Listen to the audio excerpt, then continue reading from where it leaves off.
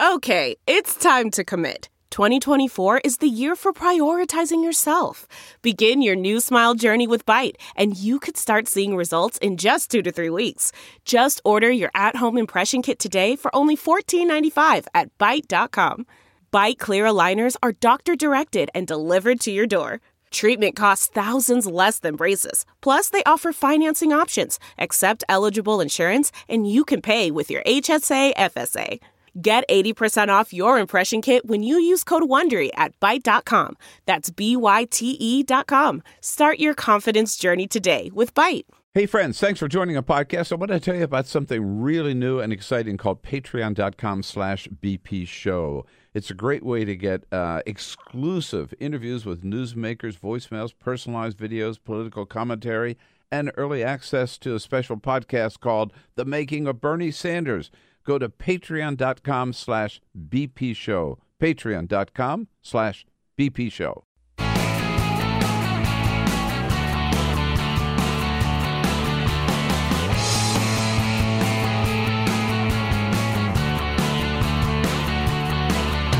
Giving you everything you need to fight the Trump administration. This is The Bill Press Show. Live at youtube.com/The Bill Press Show. That's right, Bill Press Show this Friday, November 10th, 2017. Good morning. I'm not Bill Press. I'm Igor Volsky filling in for Bill Press in case there's any confusion. But glad to be with you here on a super busy week in D.C. for our nation. The first ever elections, major elections in the era of Trump. We're going to have later on the program 2 of the new delegate-elects in Virginia to talk about the campaign that was and the message it sent to the nation. Pretty exciting stuff, I think. Also, we'll talk about the tax plan. Republicans call it tax reform, but is it really reform or a tax cut for the richest Americans? My great colleague, Seth Hanlon, by the way, if you don't follow him on Twitter, I'll be saying this throughout the show. I would never say this about you, Peter, but Seth Hanlon has a great Twitter feed, at Seth Hanlon, if you want to follow him on Twitter and learn all you need to know about taxes. Jamie Benson. I have an announcement. Yes. Peter is no longer on Twitter. Yeah, I got off Twitter. You got off Twitter? Yeah, that's right. We'll have to get into this. Yeah, sure. I'm happy to. We'll have to get into this. I feel very strong about my decision. I didn't realize it was going to be snitched out on air by Jamie Benson. But you went public with it. I went public with it. That's fair. You'll be back. You might not be wrong. I'm not one of these people saying I'm gone forever and ever, amen. But I'm off of it for now. All right. Well, we'll talk about that and maybe is it because you're protesting 280 characters? I got thoughts. I'm happy to get into them with you. Okay, we'll get into those thoughts here on the show. But first, This is the Full Court Press. Just a couple of other stories making news. Another day, another horrible Hollywood elite brought down by accusations of sexual misconduct. I mean, who hasn't been? At this point, really and truly, this time it's comedian Louis C.K., which there have been rumors for quite some time about his behavior towards women.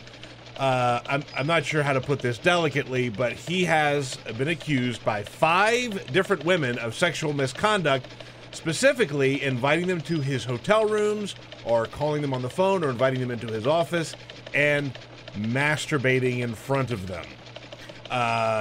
There were some women, comedians, who went public with the New York Times yesterday, put their names on the story and said that this is what happened. Said that he invited them up to his room, and while everyone was still clothed, he got completely naked and did that in front of them. Louis C.K., it should be mentioned, he has a new movie that was supposed to debut last night. The big screening had been canceled because they anticipated this big story coming. He was also booked on Stephen Colbert's show, and he was replaced at the last minute on that as well. So people are paying attention. You know, in 2016, we used to think about when we saw celebrities' names in the news, oh, did that person die? Now we think, did that person commit sexual assault? Yeah, sexual assault or sexually harass a woman. Yeah, it's bad. It's really not really unbelievable, bad. Actually, because there were women for years who've made these accusations against him fairly publicly, and it wasn't until this story, and maybe a couple of months ago, that it really started leaking out. Yeah, absolutely. We know that Amazon bought Whole Foods. Yeah. right? Have you been into a Whole Foods recently? I've not been into a Whole Foods. I have. Well, you're going to see a lot more Amazon inside of Whole Foods. They said that, obviously they exist online, but they're going to start selling Kindles, Fire tablets, and other Amazon devices at Whole Foods. I'm kind of into this. Are you really? I think it's really silly. I need a new Kindle. Now I know where to go. I think. Oh, you're a Kindle guy, huh? I like a good Kindle. I like a good book. I like a good Kindle. Here's what's kind of stupid about this is that Amazon is built around the idea that you do not have to leave your home. Right. So you're in effect you're now leaving your home. Well, now they're expanding on the idea. Get the you Kindle. can leave your home. Weird you can stay brand at home. confusion, if you ask me. Yes, I'm not confused. Like, Whole Foods.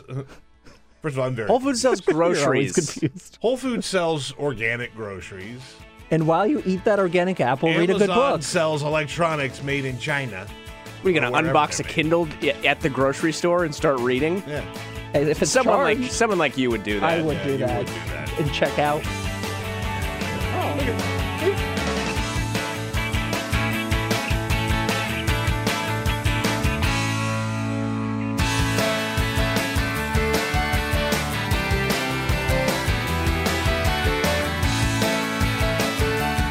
On your radio, on TV, and online. This is The Bill Press Show. All right, Igor Volsky filling in for Bill Press on this Friday, November 10th, 2017. We're chuckling because as we were coming on air to you, we saw on CNN Bill Press interviewing Roy Moore, who was then probably a judge, right? I don't know the date of that clip. 2005. In that clip, Roy Moore, who now is all over the papers this morning, as you'll see, for allegedly having sexual encounters with a woman when she was 14. He was 32. Since then, 3 other women. So there's a total of 4 accusers against Roy Moore, saying that he pursued sexual relationships with these women when they were between the ages of 16 and 18. He was in his early 30s. I don't know if people are surprised by these revelations, but what is not surprising about Roy Moore is that he has a long and controversial past of saying all kinds of nasty things about all kinds of people, including gay people. And it was in that clip, right, Peter, with Bill, that he said back in 2005 that... He said that homosexuality should be illegal. I think it's a yes or no. Do you think that homosexuality or homosexual conduct should be illegal today? That's a yes or no question. Homosexual conduct should be illegal. Yes. Should be illegal. Yes. 2005, Roy Moore, his views haven't really changed. No. Haven't changed at all in 2017. Yeah.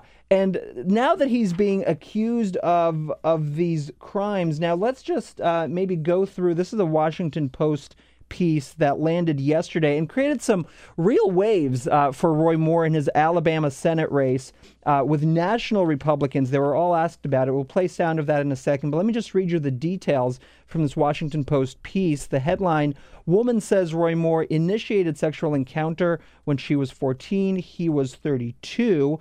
He met this woman when she was at a courthouse. Again, she was 14. He sat down on a bench next to her, gave her his number, and then picked her up at her home, drove her to his home, which was 30 minutes away in the woods, told her he was pretty and began kissing her.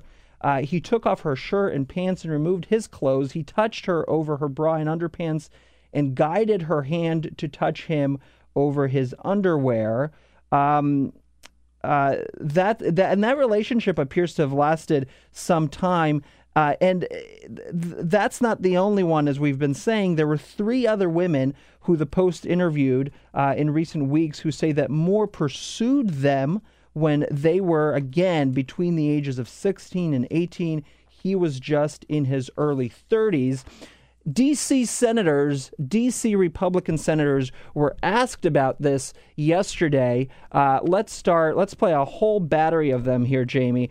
This is going to be Senators Flake, Senators Lee, and Shelby saying, listen, if these revelations are true, there's no place for Roy Moore in the Senate.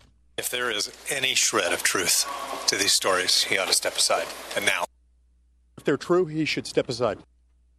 Well, I don't know. It's a devastating, nasty story. If the revelations, if that's true, I don't believe there'd be any place for him in the U.S. Senate. Yeah, nasty story is right. The if they are true is the new thoughts and prayers. Like everybody is like, well, if these allegations are true against Judge Moore, then he must step aside. Like this is pretty solid reporting. The truth was in the story. If you read the story, I mean, this is a well-reported story in the sense that, like, people are putting their names on it. There are multiple people who corroborate the story. And I know that's, I mean, look, if a woman says that she was sexually assaulted or statutory raped, then we should believe them. But, like, the fact that this is so ironclad says a lot about the type of reporting that was done on it. It's really hard to look at this story and then with a straight face say, well, if this is true. Well, and you also see a pattern between the accusers, which is one of the signs here. They have similar stories, meaning that he operated in very similar ways. It's how these abusers act. We now know from stories about Harvey, not now, but we've always known, and now more of us know that it's how abusers act when you look at someone like Harvey Weinstein, Bill Cosby. It's a long, long list. Now, how is Roy Moore? You might be wondering, how is Roy Moore responding to these allegations? What is Roy Moore saying? Well, Roy Moore, who paints himself publicly and his entire political career as a devoted Christian conservative who stands up for conservative Christian family values, and in that frame denigrates everyone who is not like him, it has sent around a fundraising email, Peter, saying that donate to his campaign, that the fake news, he calls it, these allegations, this fake news, they're trying to tear him down. They're trying to malign him. He, of course, is denying all of these allegations and is trying to use them in his political campaign to stay afloat. Here's one of his biggest benefactors, Steve Bannon, who, of course, was Donald Trump's top advisor in the White House, speaking yesterday to a room full of loons, if you listen to this reaction, blaming the media and Washington Post for reporting on these stories. Here's Steve Bannon. The Bezos, Amazon, Washington Post that dropped that dime on Donald Trump is the same Bezos, Amazon, Washington Post that dropped the dime this afternoon on Judge Roy Moore. Now, is that a coincidence? I mean, what is he getting at? The dime that was dropped on Donald Trump was by his own making. This situation, as you point out, is a well-reported stories from 4 different women, all revealing the similar patterns of behavior from Roy Moore. Steve Bannon's strategy appears to just deny, is to go after the messenger instead of interrogate the actual substance of this. Let's be very clear. He was 32. This girl was 14. That is statutory rape. Statutory rape. Even in Alabama, that's statutory rape. So you're seeing if this is true, then that's a problem. But the ultimate water carrier is Alabama State Auditor Jim Ziegler. What a name. Who said, quote, take the Bible. Zechariah and Elizabeth, for instance. Zechariah was extremely old to marry Elizabeth, and they became the parents of John the Baptist. No. That's not it. That's not it. He also says, take Joseph and Mary. Mary was a teenager, and Joseph was an adult carpenter. They became the parents of Jesus. I can't. End quote. I can't. That's his defense. Not if this is true, it's bad, but this is probably true. And if it is, who cares?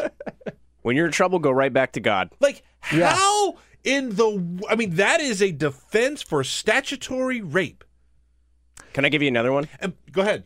So this is from Alabama Marion County Republican Chair David Hall. Daniel Dale from the Toronto Star got this quote from the GOP chair, David Hall, in Alabama. He says, it was 40 years ago I don't really see the relevance of it. He was 32. Wow. She was supposedly 14. Supposedly. She's not saying that anything happened other than that they kissed. Oh, well, she is. She goes farther. She does. There is and we talked about this, by the way. I host a podcast called Thinking Cap, which you should subscribe to. And on this week's episode, we speak to Reza Eslan, who is a religious scholar who studied religions, extreme religions, all kinds of religions for the last 25 years. He also had a show on CNN called Believer, where he traveled the world reporting on fringe religions.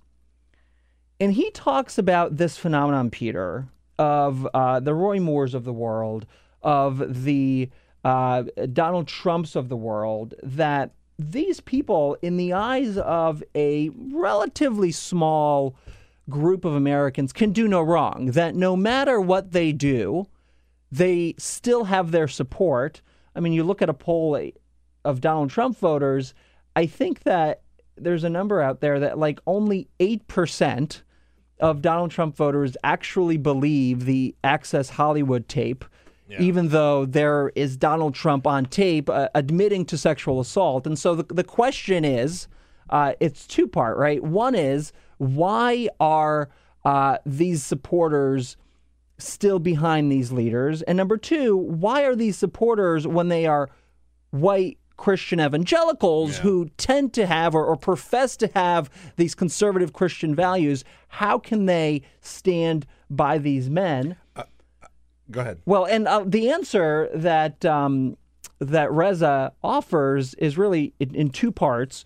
One is that people like Donald Trump, people like Roy Moore are really less so politicians and more so cult leaders, and their followers act like cult followers, which means that whatever the cult leader says, whatever the charismatic cult leader convinces you of, that is the truth. You cannot believe your own ears. You have to believe and follow what the cult leader says. And the second piece of this, and this is probably more so true for Donald Trump than it is for Roy Moore, is that when you look at white Christian evangelicals, what's important in that phrase is the white. Right? Is that Donald Trump appealed to the white identity of certain evangelical voters, of the majority of evangelical voters. By the way, 81% of self-identified white Christian evangelicals voted for Donald Trump in 2016, despite him not knowing anything about the Bible, despite all of these accusations, despite all of this rhetoric. So the same phenomenon could be playing out here. If Roy Moore survives this story, if he is elected as the next senator from Alabama, you're going to have for the second time now a man who was so publicly accused of these charges, who paints himself as a Christian, be pushed into office by those same self-identified Christians. I'm sorry. Do you think that there's a chance that Roy Moore won't win or that he'll drop out? Because listen, Roy Moore is still going to win the election. You're so confident about this. Oh, no, I know this. No. They can't take his name off the ballot. No, it's done. They're going to do like a special election or something. He's going right? to win that race. How's that challenger doing? What's his name? Doug Jones. Yeah. There's a lot of heat around him, especially after Tuesday. But look, I know Alabama pretty well. I know conservative Christians pretty well. Okay, so help me out here. So they see this story. What do they think? Well, at least he's not a Democrat. Oh. And the other factor, seriously, really, on this, I mean, there was one person who like blatantly said, "Well, he's still our Republican, and he's still good." Like, look, what you said about Donald Trump and your conversation on your podcast is all true. Thinking Cap of the podcast. Right. Yeah, that's right. Yeah, that's right. You only get to mention it 5 times today. Yeah, that's all true. But at the same time, like, there are Republicans who know that Donald Trump is a bad guy, right? There were Republicans who came out after the Access Hollywood tape and said, there's no way we can continue to endorse this guy. They still voted for him. And a lot of them went back and changed their minds. This Roy Moore story, as bad as it is, and it's horrible, and it should be a absolute career ender, especially if you're a politician, they look at him and they just go, well, it could be worse. Yeah, how you can put your Christian conservative religious values that you go to church every Sunday to profess before your God, before your community, how you can put those aside. We know who they are. And say these don't matter in the political context is shocking to me. Here's why I think that Roy Moore is still going to win this election. The Washington Post took at least 2 or 3 paragraphs in this story to go out of their way to say, these women aren't Democrats. Yeah. You know, they didn't come out because they want to ruin this Republican's career. Not only that, the woman who was 14 years old, who was sexually assaulted by Roy Moore, sexually harassed by Roy Moore, voted for Donald Trump in the 2016 presidential election. Yeah. I don't want to take anything away from her or other women who may have been sexually assaulted or sexually harassed, but she voted for someone who was the president of the United States and did sexually assault or sexually harass women. The thing to remember here is this is they have a playbook for this. Let me put it that way, right? You heard the Steve Bannon clip earlier about the Jeff Bezos and Amazon and Washington Post. That's right? A conspiracy. The liberal media is out to get our candidates. Number Bezos. one. There he is, Jeff Bezos. So they've already got that drum beating. Right? They've got the fact that Democrats don't get elected statewide in Alabama, which they just don't. Even in a year like this, even in an election swing like this, that's just working against them. And you also have the fact that, like, Republicans, it's becoming clearer and clearer that they just kind of hate women. And at the end of the day, they'll paint this woman, who was 14 at the time. By the way, her name, we should note, she's publicly... she went public with She went public. Her name, we should say, is Leah Korfman. Nailed it. I did nail it. I know Leah you Korfman. did. You did a good job with the name. Just read it so smoothly. Republicans want to control women. Yeah. And they want to control the narrative. They want to control this story. Because it's not a man's story, it's a woman's story, and they don't feel as though that she should have complete control over this. If I had to put money on this race, and I don't gamble anymore since I got my legs broken by that bookie back in 2005. We remember that, yeah. But if I had to put money on this race, I'd say Roy Moore wins by a lot. By a lot. By the way, here's Sarah Huckabee Sanders in flight with the president responding to the Roy Moore story, echoing what Republicans in D.C. have been saying in response to it, which is, if it's true, he should step aside. The president also believes that if these allegations are true, Judge Moore will do the right thing and step aside. So they're saying that now, but you're saying that just like they did with Donald Trump, that ultimately that won't matter, that ultimately he'll be elected, and these Republicans will pretend that it never happened. We never talk about the allegations against Donald Trump. No. The fact that how many women it's like a lot of women now. A lot of women have come forward. The fact that I don't know how many women have accused our president of sexual assault. Double digits. Shows you exactly how this works. Look, shows you this exact dynamic. There is a cycle to this, right? Like the outrage over this type of stuff lasts for 10 days, maybe. And then we just move on. It's like guns in many ways. No, it is. I mean, look, it's just kind of like the world that we live in now, which is one of the reasons that I got off of Twitter. Is it's just everything gets... No, I'm not going to go into this whole thing, but I'm just like, everything gets swallowed up by the next big thing, or the next thing that we deem to be a big thing. You know, I got to say... Like, this is... The fact that there are men at every single level of society, the biggest Hollywood superstars, the greatest journalists, the biggest politicians...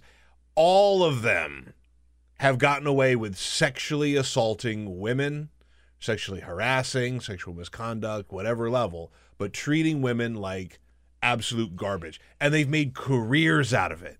And it's not just those individual men, it's entire systems that enable those men to act in that way. There are men, there are the sexual abusers, and there are men behind those men who may not be personally sexually assaulting or abusing women, but who are enabling men and women who are enabling that kind of abuse every single day. And we just move on. We got Thanksgiving coming up. Do you think these Republicans want to go home and talk about this over some turkey and stuffing? No. So they're going to move on. It's going to, and it's also just like an uncomfortable truth that we just have to face. Like even good progressives and liberals and Democrats, like they have to look at a guy who has. Look, I'm not trying to equate Harvey Weinstein with like the other Democratic politicians, but this has been a loud progressive voice for many years, and Democrats, a lot of them just don't want to have to face the fact that one of their guys is a monster. I don't know if I am naive about this. I don't know if I have my head buried somewhere. But when these reports first started coming out, really with Harvey Weinstein, well, with Bill Cosby, which it's surprising now to remember it was contained just really to Bill Cosby. But then the Harvey Weinstein story blew this whole thing wide open and created like a stack of dominoes that have been falling. It feels like every day a new one falls. I was so shocked to learn this about Harvey Weinstein, to learn this about Louis C.K., to learn this about Kevin Spacey, it's a long list now. But then I was shocked to learn that nobody around those men were shocked to learn that they engaged in this kind of behavior. Yeah. And the fact that nobody said anything for years in all of these cases, just kind of brushed their hands and said, well, this is part of the system.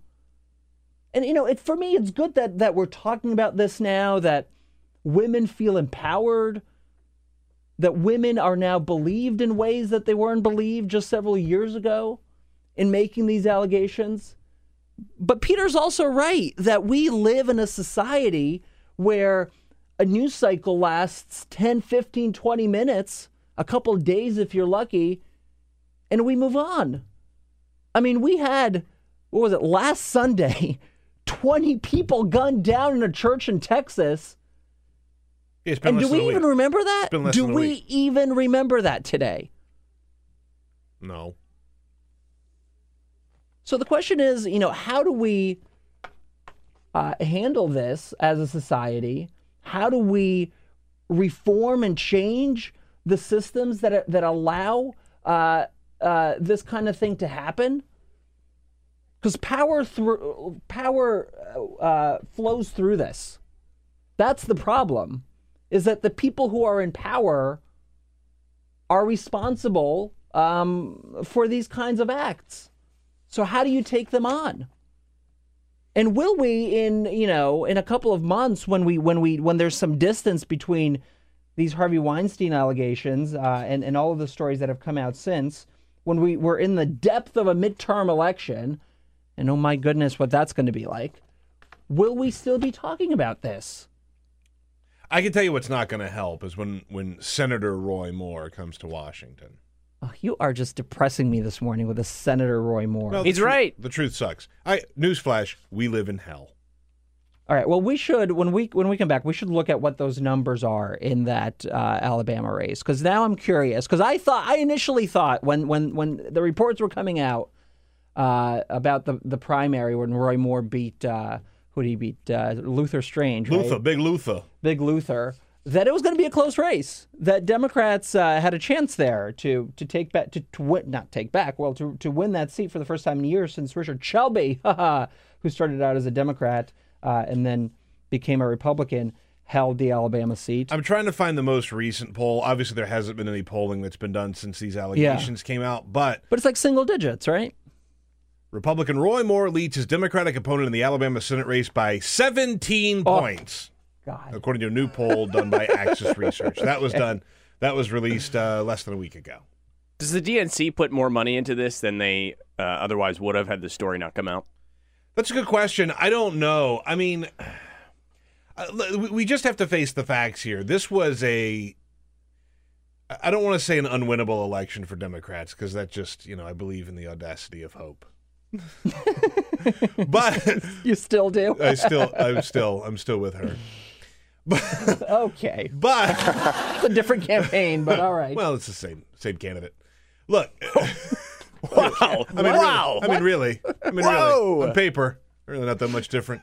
But look, my point November here is, 2017. Yeah, my point here is, I don't want to say this was an unwinnable election for Democrats. This was a very, very, very uphill battle, like a very steep climb for Democrats to ever win this Senate seat, right?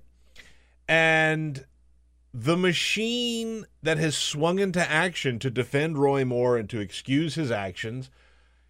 Yeah, but these Republicans aren't excusing Roy Moore. They They're are in saying Alabama. He has They to are. leave, No, right? the ones in Alabama are. The ones you read in Alabama. The ones you read. Okay, fine. I agree with you that the voices in Alabama are louder in Alabama for Alabama voters. Do you know what yes. the average Alabama Republican voter thinks about Mitch McConnell? They hate his guts. By the way, what is They hate his guts. So do you think that him coming out and saying he should step down, that's just another force of the hand from big government coming down on what we're trying to do here in Alabama?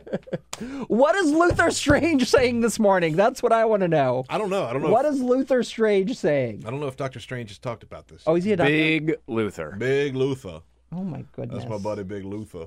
Oh, my goodness. We're in a world now where I'd prefer Big Luther. Yeah. Yeah, can we get Big Luther? Can we get Big Luther back? We'd rather have a man who goes by the name Big Luther. He is enormous, by the way. I saw him in person a couple months ago. 6'8". Stop it! 6'8". Really? Yeah. Oh wow. Well, that's because like Trump called, because the whole thing is that Trump. I don't know if did Trump come up with the name Big Luther, or has he always been? He's called always Big been Luther? Big Luther. Okay. Yeah, he's always been Big Luther. Because I thought if to Trump he seems big, and then he must be like a ginormous man. That's 6'8". That's incredible. He could tower over Trump. Yeah. He's a big boy. Now, Trump's a hulking figure. That's part of the reason why he won. They make him big down there in Alabama. I don't know, Peter. In some way, I agree with you. I agree with you on this. But also, we just had a swing. We just had a big election just a couple of days ago where we saw a wave, yes, in a state that's different than Alabama. I agree with that.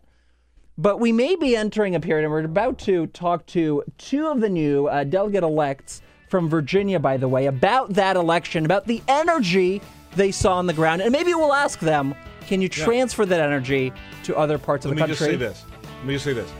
If Roy Moore loses, I will be the happiest person on TV and radio. I'll happily come out and say, Will you eat your hat? We'll play this clip. I'll eat my hat. All right, quick break. Bill Press Show. Stay with us. The Bezos, Amazon, Washington Post. Download our podcast, search for The Bill Press Show on iTunes, and remember to rate, review, and subscribe. This is The Bill Press Show.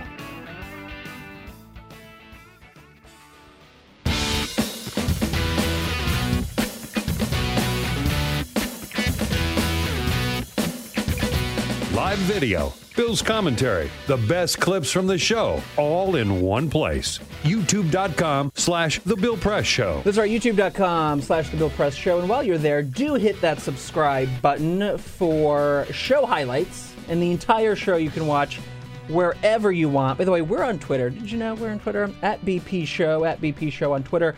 I'm Igor Volsky, by the way, filling in for Bill Press. @Igor Volsky is how you can communicate with me and with the show. And Peter Ogburn is off Twitter. Don't follow him. Don't bother him. Don't complain to him. Now, we're here at the end of an exciting week. I don't know if you've heard, but there was an election on Tuesday with a big sweep for Democrats in that state. The new Governor-elect Northam, won in what may have been, or at least going into that race, a close one, but he won by 9 points? 9 points. Is that right? Here he is on election night declaring a decisive victory, not just against his challenger Ed Gillespie, the former Bush official, lobbyist, horrible person, but also against Trumpism. Here is Governor-elect Northam. Virginia has told us to end the divisiveness, that we will not condone hatred and bigotry. And not to be outdone, in New Jersey, Governor-elect Phil Murphy beat Chris Christie's lieutenant governor. I don't even know her name or have her written down here, but here is Phil Murphy in New Jersey declaring victory on Tuesday. New Jersey sent an unmistakable message to the entire nation. We are better than this. Now, in Virginia, also, we saw amazing down-ticket success in the House of Delegates with 14 seats flipped. We have with us now 2 delegate-elects who had great success on Tuesday, and we're so excited for them. Wendy Gooditis, she's the delegate-elect for Virginia's 10th district, and Elizabeth Guzman, delegate-elect for Virginia's 31st district. Welcome to the program. Good morning. Thank you. How exciting is this? I just want to say, first of all, Donald Trump said we were going to get tired of winning if he becomes president. I'm not tired of winning yet. We've surrounded ourselves with winners. Exactly. And I feel pretty good about it. I'm not tired of winning yet. How do you feel? I mean, it's been what, three days since the big night. Let me ask this: how did you feel going into that election? Because I got to tell you, those polls looked close, at least on the gubernatorial level, and some of us here in D.C., I don't want to name any names, were a little worried about what could happen. Were you worried going into Tuesday? Well, in my case, it was more about doing things out of the norm. Yeah. I think that we have been losing, at least in my race in the 31st district. We had 2 close elections, and I'm like, this guy needs to go, and I need to do something different. So we tried to do something different. We were talking to new people that did not know him, new voters, new residents in my district. We were talking to the Latino community. We did radio in Spanish. We did TV. So we're trying to compete equally, and that was one of my goals when declared for this race. I've been running for over a year. And I had 3 goals. I wanted to knock on as many doors as he knocked. I wanted to be in the community. I did town halls, something that he never did. And I outraised him in money as well. So you were not. So then but on you felt good. Tuesday afternoon, you felt good. I felt better than in the primary because I had a primary and I won the primary. And the responses that I had at the doors were well. I was worried about Northam 2 days before, and I'm like, we need to continue to fight. I mean, my opponent worked really hard, and I don't want to take that away from him. We fought for every single vote at the doors. Where I was knocking on doors, he was knocking on doors as well. I need to differentiate myself from him, like what I wanted to do for the community while he was offering the same old. He knocked on thousands of doors, the same that I did. Yeah. But I feel confident that I was reaching at new people that never knew him, that never voted for him before. And it was my opportunity to introduce myself. I was bringing a new agenda. I was for the people, and my message at the doors was like, listen, I'm just like you. This is the first time I'm running for office, and I run because I never met my delegate, and he's been my delegate for 16 years. Yeah. And people was like, oh, that's great. Many people didn't know him as our delegate, even Republicans, because I think we challenge ourselves to talk to Republicans as well, something that we have not done in the past. And it's like, I'm a Republican. And I'm like, really? Do you know who our delegate is? And they were like, oh, no, we don't. And you should have come in with like a picture. Just this is what he looks like, by the way. What about you, Wendy? How did you feel a Tuesday night? And tell us a bit about your campaign. Well, I always considered myself the most fortunate candidate in Virginia because starting May 1st, I had the most wonderful campaign manager. And we added on the most wonderful staff, including 5 field organizers, some of whom were given to me by the caucus and other organizations. With 5 field organizers, we knocked on more doors than there are in the district. I mean, we knocked on 100,000 doors, which means the doors got hit 3 or 4 times, and they're worn, those doors, from that knocking. They are. And our message was that we need a different tone, that we need to get away from the negativity. We need to work together. We need real people to step up and take care of issues for real people, such as Medicaid expansion, which was a huge issue in my campaign. So going into Tuesday, I'm an optimistic person, and I felt pretty good, even though we knew the numbers were going to be very close, and they were a little less close than we thought. So that was great news. Talk about what pushed you to run for office. Wendy, are you a first-time candidate? Oh, yeah. You're a first-time candidate as well. My very good friend, her mother, right before the election of 2016, retired.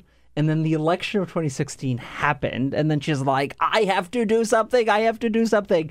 So she ran for the state assembly in New Jersey and ran this amazing campaign in a conservative district, a district they thought they could never win.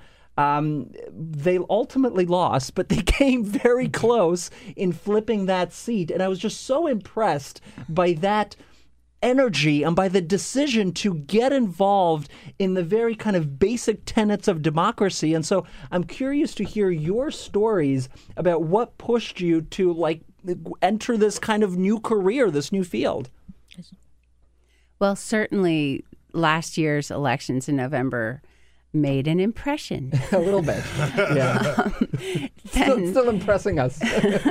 For me, after the inauguration, I marched, I rallied, I organized an indivisible, with 7 other women, we organized an indivisible group in my little red rural Clark County.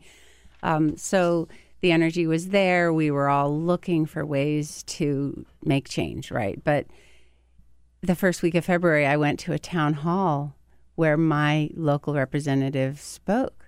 And I had never met him or heard him speak. And I listened to him for an hour and a half, went home and looked at his voting record and thought, oh, that's not what he said. That shocked you. Wait, you mean there are politicians who don't vote or act the way that they say that they do in public? I think I've heard of this. I'm shocked. Okay, we get it. I'm naive. But I thought, so I started to just say, okay, so whoever's going to run against him, I'm going to work on that campaign. Yeah. And I went so my district spans 3 counties, and I went to the Democratic committees, and I said, okay, who's running against him? Because I'm here and ready to go to work. And they all said, no one's running, Wendy. I was, wow. And eventually it was like, okay, fine. And so that's kind of how I got into it. That's remarkable, though. That really is remarkable. You know, you hear a lot about how dirty politics gets, how your life gets dragged through the campaign. And a lot of people, because of those reasons, stay out of the political process. Were you worried about that going in? So in my 20s, I was an international level equestrian competitor in the most dangerous equestrian sport. It's called 3-day eventing. It's an Olympic sport. I was shortlisted for the United States equestrian team. After you face those physical challenges and those physical fears, this didn't seem too daunting. I see. What about you, Elizabeth? How did you decide to enter the political fray? Well, my life, being a Latina in Prince William County, has been just a constant fight. Yeah. You know, we have a leader as the chair of the County Board of Supervisors who portrays Latinos as criminals, gang members, people who come to this country to harm the country. And that it's like, as Latino in Prince William County, you become resilient to it. It's like, okay, yeah, they're always going to look down at us. It was upsetting, but this at the same time, you look at your priorities, right? You have to work, you have to go to school, you raise your children, and you don't pay attention. It bothers you, but then at the same time, oh, well. But then I got involved with the Democratic Party as a volunteer since 2008 when Obama came to Prince William County and did his awesome speech, fired up, ready to go.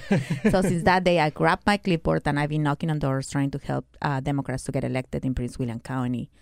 But then for the presidential election, I was a Bernie Sanders delegate when he was doing his speeches, talking about his parents coming from a different country, looking for better opportunities for him and his siblings. I was like, that's my story. Yeah. When he was talking about those people having 2 jobs or 3 jobs to make ends meet, and I'm like, that's me. He's talking about my story. So I felt very energized.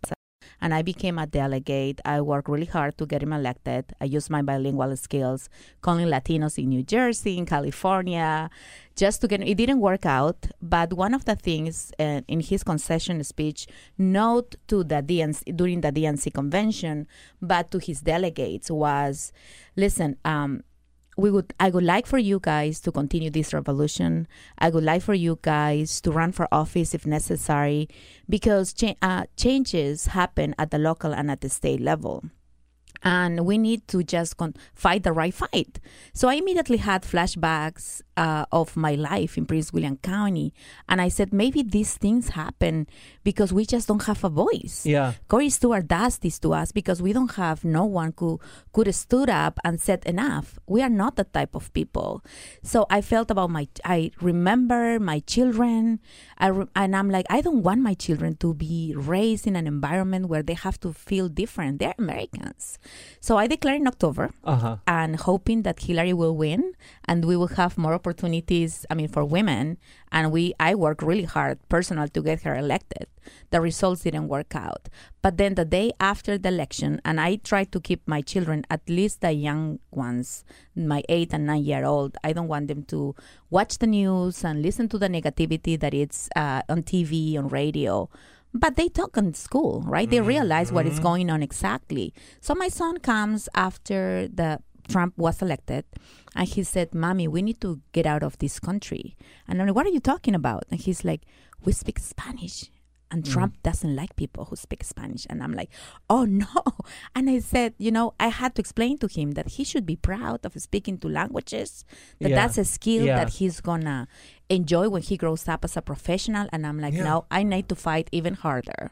It's what was so interesting to me about the election is not just how big the win was for Democrats, but also all these different demographics that Donald Trump has gone out of his way to belittle or to threaten or to talk bad about, whether it's women or Latinas or Middle Easterners or African Americans, trans people, or trans LGBTQ, just across the board. You had so many big wins in those different categories. And I know that identity politics is one thing and it's not the only thing, but at the same time, it's pretty great to see the president come out and denigrate all these different groups that sort of make up America and make America the great country that it is. And it makes you, at the end of the day, I think it makes you feel good about our democracy. Yeah, if you felt somewhat despondent after Donald Trump won, and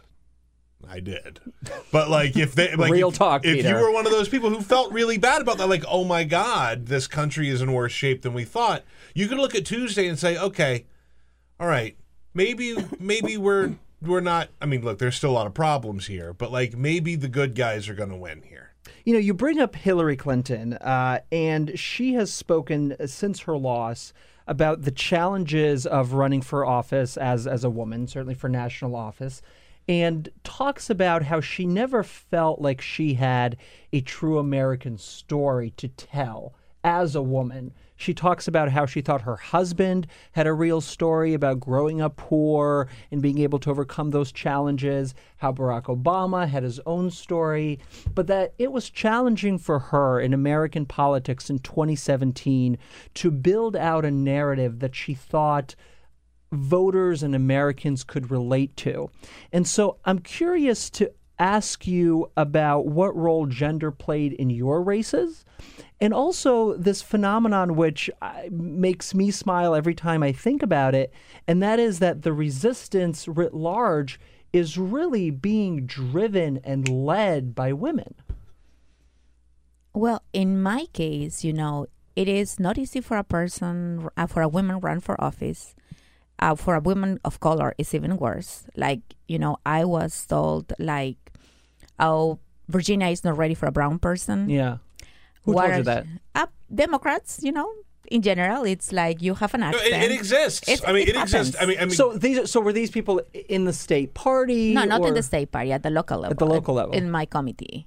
And how would they present this to you? Well, they will not tell you. How delicate were they about this message? It's what happens is that they are not brave enough to tell you on your face. Yeah. But they go and make comments. But then those comments filter through you, and they are saying this, and that, because they don't have the courage to tell you on your face.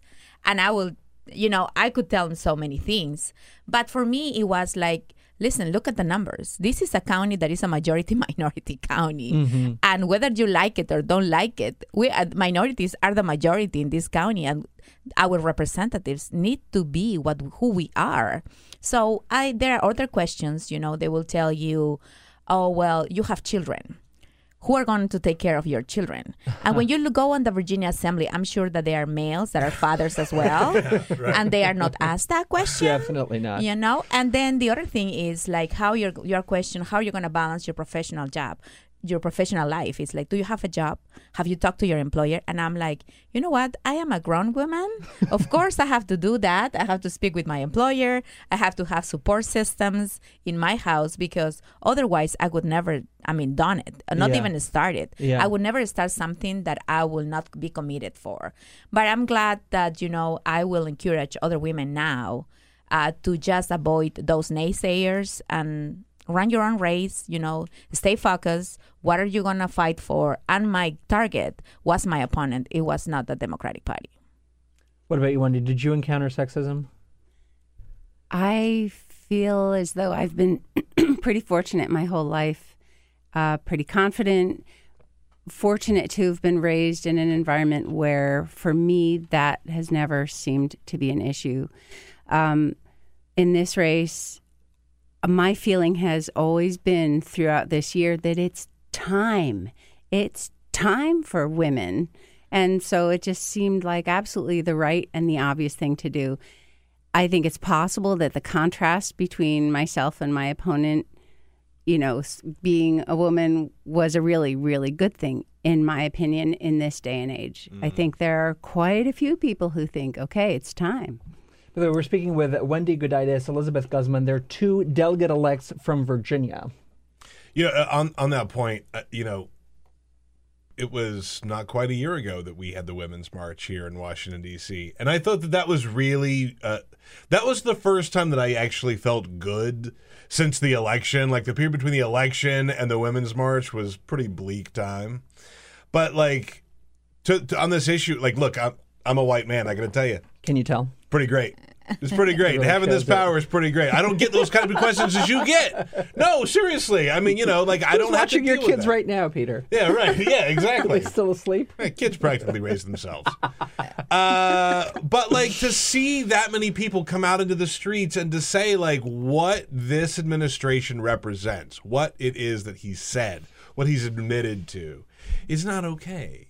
It's just not okay. And so, the fact that women are feeling more empowered now to run for real positions of leadership is wonderful. It's wonderful, and it also, I think, begs the question, to what extent did Donald Trump and a referendum on Trump play, what role did it play in your elections?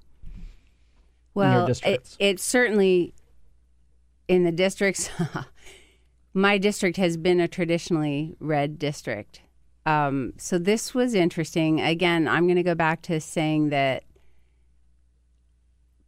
I think that even people who voted for Trump had gotten tired of a lot of the negativity and a lot of the drama, and we're tired of a lot of the negative campaigning, and some of which occurred in my campaign, and so some negative stuff came out. Well, it wasn't. We kind of rejoiced when he sent out his negative mails because we were like, that can only help us. Yeah. And within 24 hours, the money was pouring in from the people who'd been so upset by the silly things he was doing, and it made people are tired of it. So I think that worked in our favor. That we tried to be positive. We tried to just run on record and on the hope to change things for the better. And then in terms of the issues themselves, you look at exit polls, healthcare, gun safety were key issues in these races. Talk about the policies that animated your campaigns. Well, in my case, I made part of my platform the minimum wage because as an immigrant, I came here and I have to juggle 3 jobs just to make ends meet. So I was knocking on doors and learning that there is still people who are facing the same challenges that I did 20 years ago. That resonates to a lot of people. People realize that our economy is not right, that there's still so many differences that we need to work in to fight for equality. For me, it was a family issue as well, because as I was reflecting in my life, my oldest daughter is 26 years old, and I remember by having multiple jobs, I just missed out raising her. and I want parents to be present in their lives. And that was my fight. That's what I will tell parents. Another important issue for me was early childhood education. When I really look at the numbers and see the amount of people that is being helped with early childhood education programs as Early Head Start or Head Start in my district, there was none. There's like 1% or non-existent. So I work outside of the district, and seeing in places like Alexandria, Fairfax, where they make these programs and make a great impact on children, and we don't have them. It's like, what is going on here? We just refuse to work with the federal government. We refuse to sit down with local government to come in agreements and implement these programs that will make a change in children's life. But then, I always had to relate it somehow to family, right? I had to make it sound how it's going to help you, how it's going to help my stay-home moms. So when I was telling them that, I will tell them, listen, if your child is provided with quality care and quality education, wouldn't you be happy to go to school or work full-time? And they were like, oh, yes, because then I don't have to be working minimum wage jobs just to pay for daycare. Yeah. So healthcare was very important, It's like, it was amazing for me. I think I cried a few times. I would have to come home and just recover when you listen to people and they are telling you that they are one illness or injury away from being bankrupt just because they don't have health insurance. So those stories were like, wow, we need to continue to fight. We need to be there, to go to Richmond and advocate for these people. All righty. Wendy Gooditis, Elizabeth Guzman, thank you so much. We're so sorry. They're rapping, they're playing the music, but it's so good to have you here. Thank you for coming in. Congratulations to you. May your example pave the way for the nation in elections to come, Peter. We only surround ourselves with winners. That's right. We're going to take a quick break. I'm Igor Volsky, filling in for Bill Press. Please do stay with us. This is the Bill Press Show. Hey, everybody, this is Bill Press. Thanks for listening to the Bill Press and Friends podcast. And now, do yourself a favor. If you haven't already done so, subscribe to the show on iTunes. Here's what you do. Just search for the Bill Press Show. Then you can take us with you and listen in anywhere you go. And you'll get new shows from us as soon as they're posted. And one more thing. If you really enjoy Bill Press and Friends, please help us grow by telling a friend, writing a review, and giving us a rating on iTunes. It's so great to have you on board. Many thanks.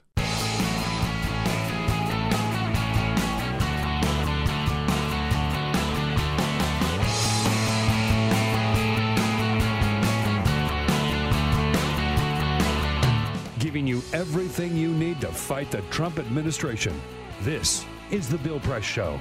Live at youtube.com/The Bill Press Show. That's right, The Bill Press Show this Friday, November 10th, 2017. Big smiles this morning because we were just surrounded by winners, two of the delegate elects from Virginia's successful Tuesday election were just with us here in studio and telling really inspiring stories about how they took the 2016 election, the horrible campaign, the devastating loss, and they converted all that outrage, all that anger into something so positive and so beautiful, and were able to really, Peter, I think, involve themselves in our democracy in ways that certainly inspired me. I know inspired you, and hopefully had the same impact on our listeners and people around the country that, hey, if you don't like something, if you disagree with something, stop just complaining about it to the TV or online.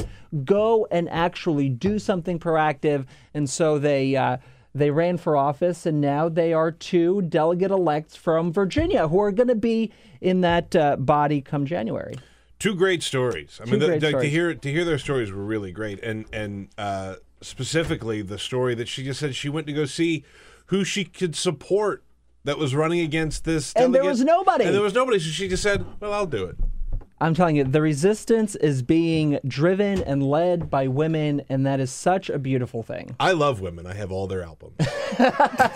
We'll talk about more about the big election results on Tuesday here on the show. But first, This is the Full Court Press. Just a couple of other stories making news. You hear about this guy, O.J. Simpson? O.J. Simpson. You know, he's out of jail now. He's spending a lot of time in Las Vegas. Well, Again? Yeah. It's like really got to stay away. Probably not the best place to go when you're the OJ. Well, he has now been banned. A lifetime ban has been put upon O.J. Simpson from the Cosmopolitan Hotel Casino in Las Vegas. Whenever I go to Las Vegas, just the one. Just the one. What did he do? Well, did he do something? He went to the. I know this hotel very well. This is where I always stay when I go to Las Vegas. Very nice. He went to one of the bars in the hotel and apparently got very belligerent and intoxicated. OJ. And the hotel had to call the police. Stop it. To escort Orenthal James Simpson out of the hotel. And he was so belligerent and he was so bad that they said, you know what? No more OJ. This is like both sad and infuriating, and I don't know how to feel about this story. The Juice is a sloppy drunk. Oh yeah! We've seen pictures of We him. have absolutely learned that he does not handle his booze well, and plus he's been in prison forever. Like, you know, the tolerance is one way drink down. is 3 drinks. Why that guy? One might say the juice can't handle the juice. Folks. Oh. Yeah, I got to tell you. All right. I'll go away. Hey, you hear about the Toy Hall of Fame? It's a real thing. They always do this stunt right before Christmas where they induct the best toys of all time into the Toy Hall of Fame. Well, there have been some new inductees. 3 new inductees into the Toy Hall of Fame. The Wiffle Ball, classic. Solid. The Paper Airplane. Which I'm not definite sure classic. if I'm ready to call that a toy. It is a toy. Listen, for people who don't have money to buy actual toys, all they have is the paper to make the plane. I fully support that. Seems a little overdue. Like if that wasn't already in the Hall of Fame, what did they what induct is the last Hall of That's Fame? like That's a a good- legacy that's a good award. question. It's like when I think toys, I think of something that I No, go the and- toy airplane. Kids make the plane. They use their imagination. I their mean, by that logic, a creativity. knife could be a toy. Like you just go grab whatever and What make do you it a give toy. Is this what you give your kids? I mean, what do you mean a knife? I don't know. A knife is a weapon, Peter. A knife is a weapon. When I think toys, like you Your gotta go buy kids something. who raise themselves are Anyway, playing with a knives. razor. The third inductee is the board game Clue. Oh, which I that's agree a with. good one. I have no problem with that. Yeah. All right. I don't like a Clue. knife. What do you mean? You don't like Clue? I don't like it. No reason. Just unlikely.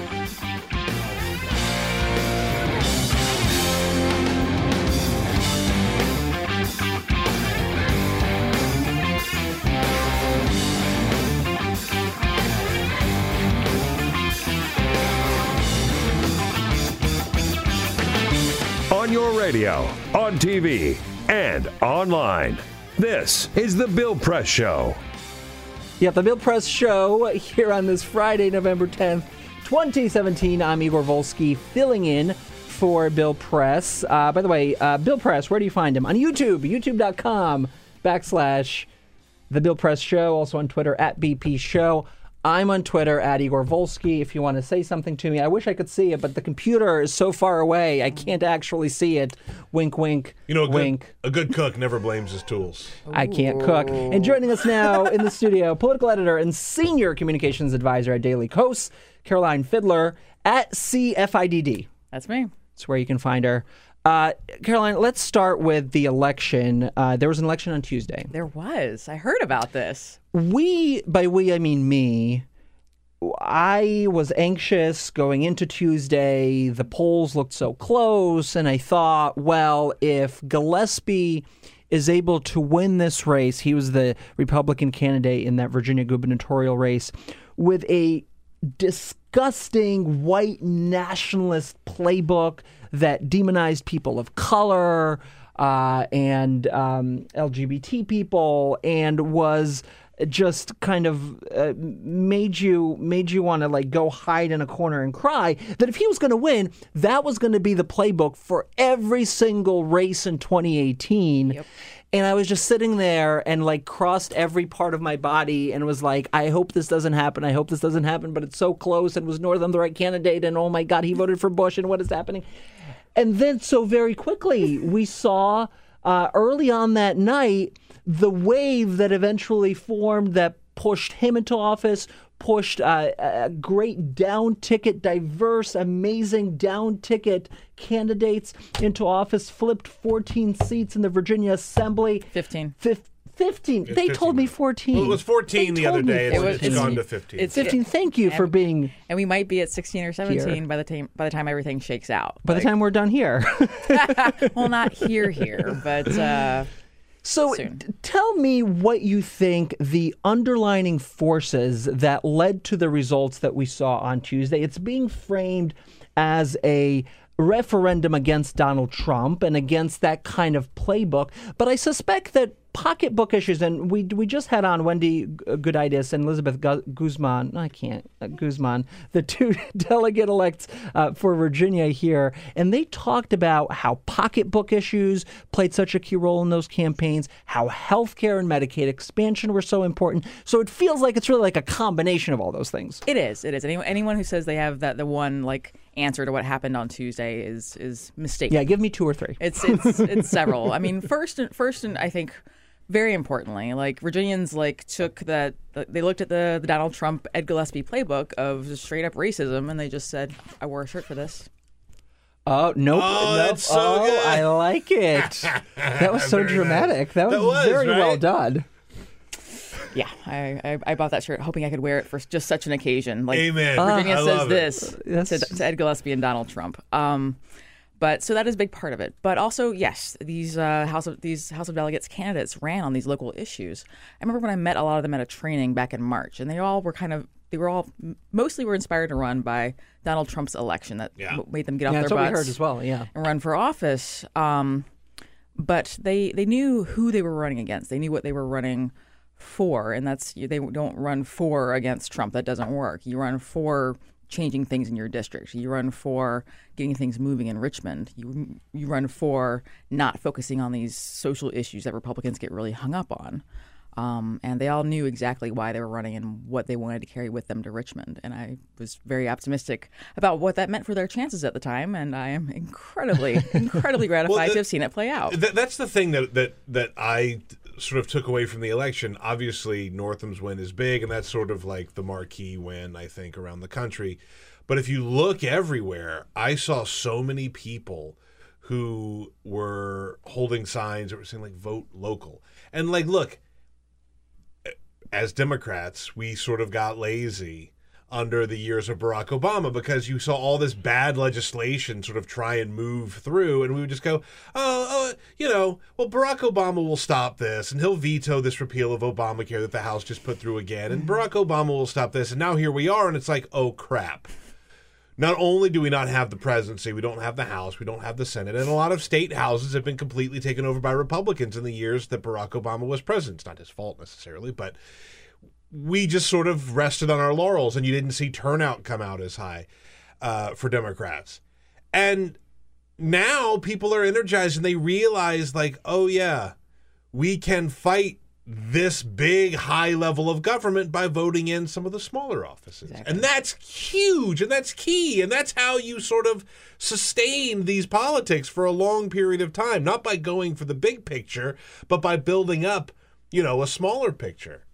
And in doing so, you also build out a bench of candidates who can take on those bigger offices. But so if we think about what the lessons of Tuesday are and how they can be applied to 2018 and the midterms that are have started and are about to dominate all of our lives, what do you think are some of those key lessons if you're briefing candidates in 2018 about what Tuesday should teach them, what lessons they should take from Tuesday into those campaigns? What would those lessons be? Well, I think actually before you start talking to candidates themselves, you need to take a quick step back and talk to the folks recruiting candidates. Part of the success of Tuesday was the fact that these candidates were such great fits for their districts. They had lived there for either all their lives or had a number of years and were involved in their communities to begin with. So all those candidates were great for their districts, and that's important. That's important, yeah. And they looked like their districts in many cases. Yes, thank you. You're welcome.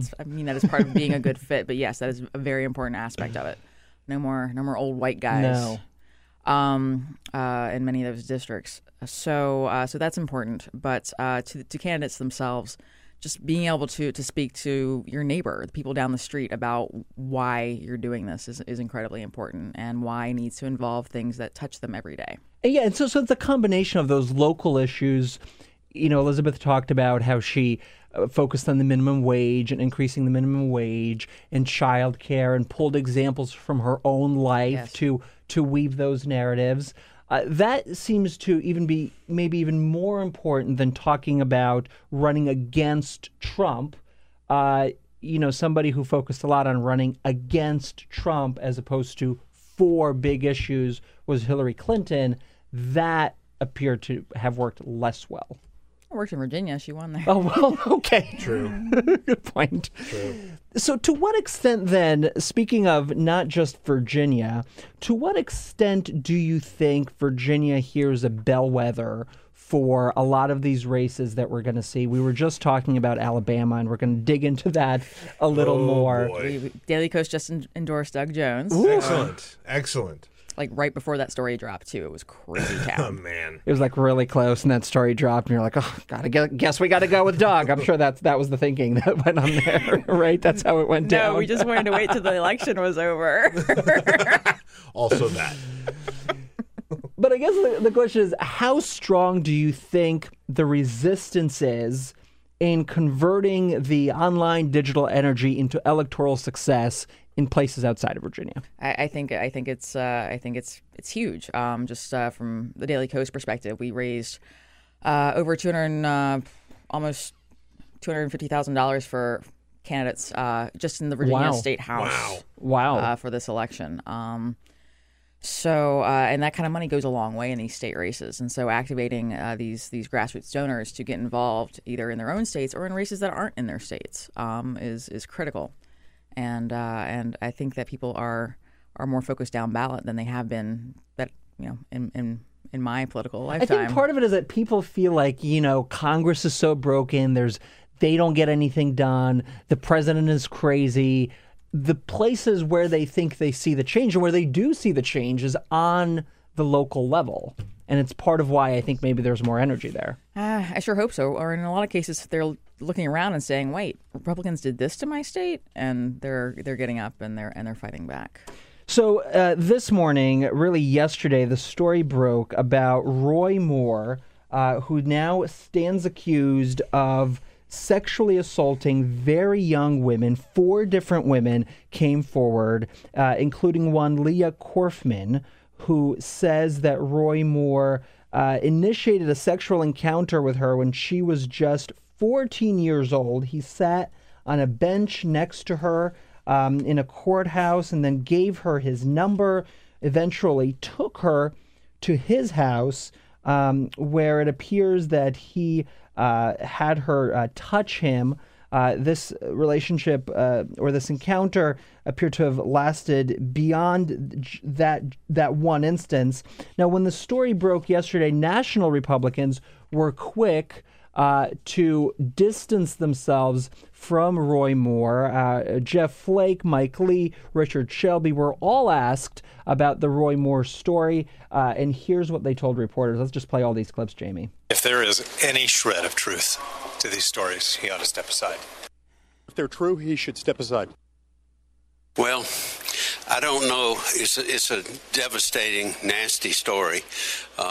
If the revelations, if that's true, I don't believe there'd be any place for him in the U.S. Senate. And then Sarah Huckabee Sanders, the White House press secretary, flying with President Trump in Asia, had this to say about the allegations that Roy Moore initiated a sexual encounter with a girl when she was 14 years old. He was 32.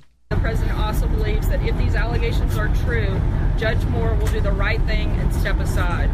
But you've made a name for yourself on Twitter by pointing out all these politicians that talk about thoughts and prayers after a shooting. If these allegations are true, is the new thoughts and prayers.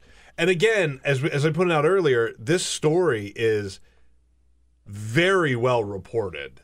4 women who've identified themselves all named their names, gave the timeline, backed it up with other women in their lives from the time that this happened, that they say that they told them about it.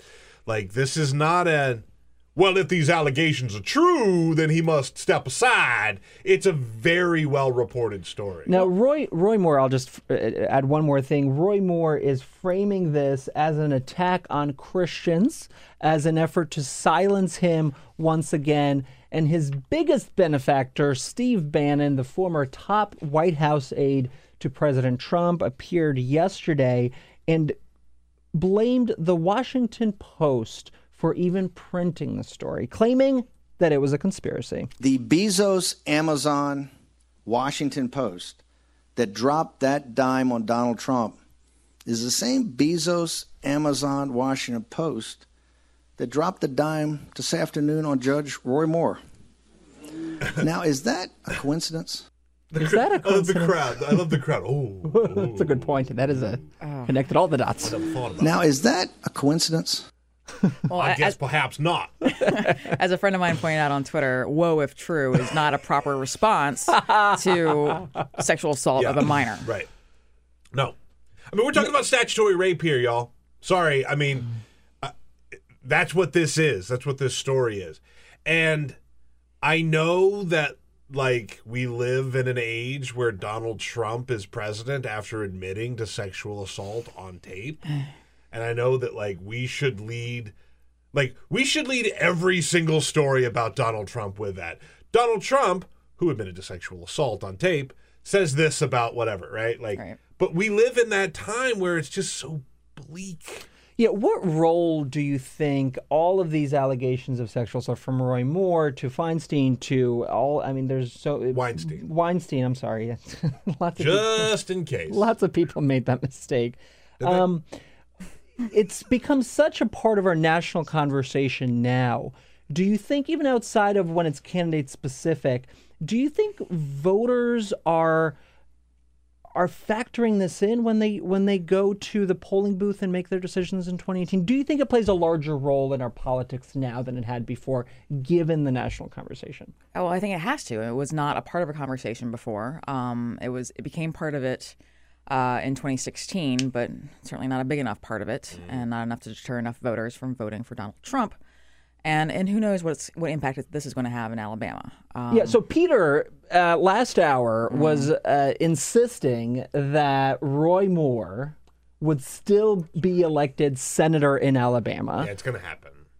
Look, I hate to say that, because I know that you all are doing very good work in Alabama. But at the same time, I know Alabama pretty well. And I know that, like, you've seen, I mean, the fact that these people are coming out and saying, like, well, at least he's not a Democrat. Read some of these crazy responses from the local officials who are ghastly. Who appear to be defending this behavior with biblical text. Yeah, there was. I'm trying to find the guy's name that I mentioned earlier. It's the Alabama state auditor, Jim Ziegler. Jim Ziegler. He says there's nothing immoral or illegal here. Maybe just a little bit unusual. And then he goes on to say that Mary was a teenager who married an adult carpenter, Joseph, and they had a little bouncy baby boy. You ever heard of him? His name was Jesus. I'm going to move this garbage can next to you so you can barf right into it. But Joseph didn't. Right. That's not how that works. Now, I'm not a scholar of the Bible, but if I remember correctly, I don't believe they consummated that relationship.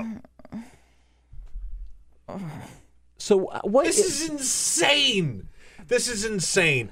And I just went to Alabama over the summer, and I can tell you, I spent a lot of time in the South. All my family's in South Carolina. I've driven down there. You still see some Trump bumper stickers here and there. You don't see as many as I used to see. But I can tell you, in Alabama, it is still very much Trump country. Oh, sure. Very much Trump country. And I think that Doug Jones is, like, the most excellent candidate that Alabama could possibly put up for Senate. Hands down. Truly. Yeah. But in a statewide election where these people have just been conditioned to hate Democrats, and Roy Moore, who has made an entire career out of just adhering himself to the religious right, it's still tough. I mean, they're still defending him. How does a candidate like Doug Jones respond to these allegations and at the same time pull away some of those voters who, as Peter points out, for some of them, it's more important that Roy Moore is a Republican than the fact that he's accused of these kinds of behaviors. Well, and for those folks, either they come out or they stay home. They're not going to vote for Doug Jones. Yeah. The one thing about folks from Alabama, I have family in the Wiregrass myself. Hey, all right. They don't Roll like... Tide. Actually, my dad went to Auburn. Oh, no! Oh, These well, are it's been nice Southern knowing things you. I do not understand. It's been nice knowing you. I'm a Razorback myself. Okay, all right, fair enough. Fair enough. Wait, but you both hate Tim Tebow. But we both hate Tim Tebow. So much. Yes, we have that in common, and that binds us stronger than the hatred of Auburn. I think I hate him too, guys. Do you really? I'm not sure, but I don't think I'm supposed to like him. I'm gonna let you hate him. I think you're in the hate party here. Yeah, so I'm here with you. But folks in Alabama don't like being embarrassed by their elected officials. They were embarrassed by their last governor. They don't like that. My family's all Republicans, and they spoke in hushed tones about the former governor of Alabama, who was ousted under unfortunate circumstances. Not nearly as unfortunate, though, as sexual assault of a minor. Yeah. And I think that I wonder if this might compel some Republicans to just stay home.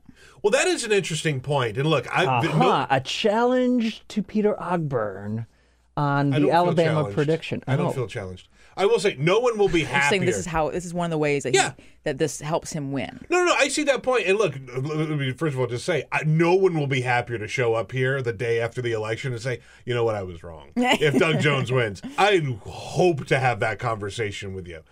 But, you know, when we look at the national election that we had a year ago, everybody was sort of like, how did Trump do it? How did Trump do it? What was the genius maneuvering that Donald Trump did? And the reality is, when you look at the voting, it wasn't that there was some surge in Trump voters. It was just that people were like, on Hillary Clinton. And so, like, if you do, and not to equate the two, but if you do have a candidate that the party is not that excited about, like Roy Moore, maybe that's the path to victory. Sorry, I just noticed my former law school colleague is on CNN. Oh, about this Alabama stuff. No kidding. Oh, that's funny. Look at that. Gates. Oh, that's another story for another time. A congressman as well. Congressman from Florida. Talking about Roy Moore. A Republican congressman. I wonder what he's saying. I'm pretty sure I don't want to know. Yeah. If these allegations are true. Oh, boy. But anyway, and in terms of what Doug Jones does with it, I mean, he needs to urge voters in Alabama to believe these women. Everyone should believe these women. That's another huge issue here, aside from the politics of it all. The fact that this is part of a Senate race. These Republican senators, woe if true, they're choosing to not believe these women, and that's why women don't come forward. That's why they didn't come forward for decades. Yeah. That's why we don't report. Period. So, you know, we're speaking earlier, and every time there's a story that comes out about another powerful man being accused of sexual assault, whether it be Roy Moore or Louis C.K. or Kevin Spacey, or every day there's 3 new names. I am shocked every time. I'm like, but how is it possible that for years they did this so blatantly in front of other people and those people never said anything? I can't believe. I'm all the time. I'm like anew. I'm like, what kind of reaction are you having to this drip of sexual assault allegations? I'm incredibly proud of these women for finding the strength to come forward and talk about it. It's hard, even decades later. And part of what's helping more and more women come forward is the fact that more women are coming forward. Yeah, being that first one, the first few to come forward is incredibly hard. I mean, who's the most popular? Probably Gretchen Carlson started it. Do you think at Fox? Maybe in this first, in this most recent wave of allegations. Honestly, I've kind of lost track. There's so many women have been coming forward about, and are we talking about in the media world? Are we talking about in the entertainment industry? There are progenitors of this everywhere. I mean, look, there's a story now about Mel Gibson sort of being accepted back into the Hollywood society, right? And let's not forget, I mean, that was 20 years ago, right? That he said what he said and did what he did against female police officers, It's okay for him to be allowed back into polite society now, I guess. This has been going on and on and on and on and on. And I think your point about this, Sorry, I didn't mean to take this question away from you. But as a white man, Yeah, I feel like I feel like I should take over the question. Shush. Let me finish. So I'm sorry, but my point is, like, this has been going on for so long, and this is just the most recent wave of how this has happened. Carolyn, do you want to say something? No, He's done, I think. You can speak. But yeah. no, As I was saying. May I? Yes. But you make a really good point. This has been happening forever. Yeah. People have been coming forward forever in fits and starts and in dribs and drabs, and now there's a huge wave of people. But will something change? That's the question. Are we talking about? Are we having a deep enough conversation about the role of men who enabled these assaulters, the role of the systems that allow these powerful men to continue engaging in this behavior, and people just say that's the way it is? I mean, what is the response? I mean, it's obvious what the responsibility is of men or women who see this happening and don't say anything. But it feels like if we treat these episodes just as individual episodes of like these bad apples out there, like really got to get their act together, and don't talk about the systematic change that needs to happen to stop this from happening on such a regular basis. And there have to be, if there are so many examples in the media that we see every single day, I can't even imagine all of the sexual assault that goes on in everyday life from women and men who don't have power, who don't have a media spotlight, who these men aren't household names and don't make the news. I mean, it feels like kind of an epidemic that's everywhere, and I don't know that we're talking about it in those kinds of terms. We're not, and that's why women don't come forward, because the cost for us is high. Talking about it again, the responsibility is on these women to come forward, whereas these people who witness it, men and women, enable it, say nothing, and every time we come forward, nothing seems to change. Nothing seems to change. Yeah. And it's also stories that we don't really want to hear, right? Like, do we, like, it's like very it's like, what it feels like. Sucks. Which is also just, it sucks and like reinforces that pattern of not actually having those conversations. Yeah, imagine going through it. Oh, well, yes. Yeah, no, I mean, let me tell you how difficult it is for me to hear it. Yeah. No, this is very hard for us. No, the thing that has been eye-opening is not to sit here and say, like, oh gosh, I am shocked that this is actually happening, because if you have listened to the women in your life, as a man, you've heard this. No, I mean, you've heard this. And I think that's what's really gut-wrenching about it is like the confirmation that it not only is happening, but it's happening with such frequency and so widespread. And again, like, to your point, I mean, we're talking about the most powerful people in the world.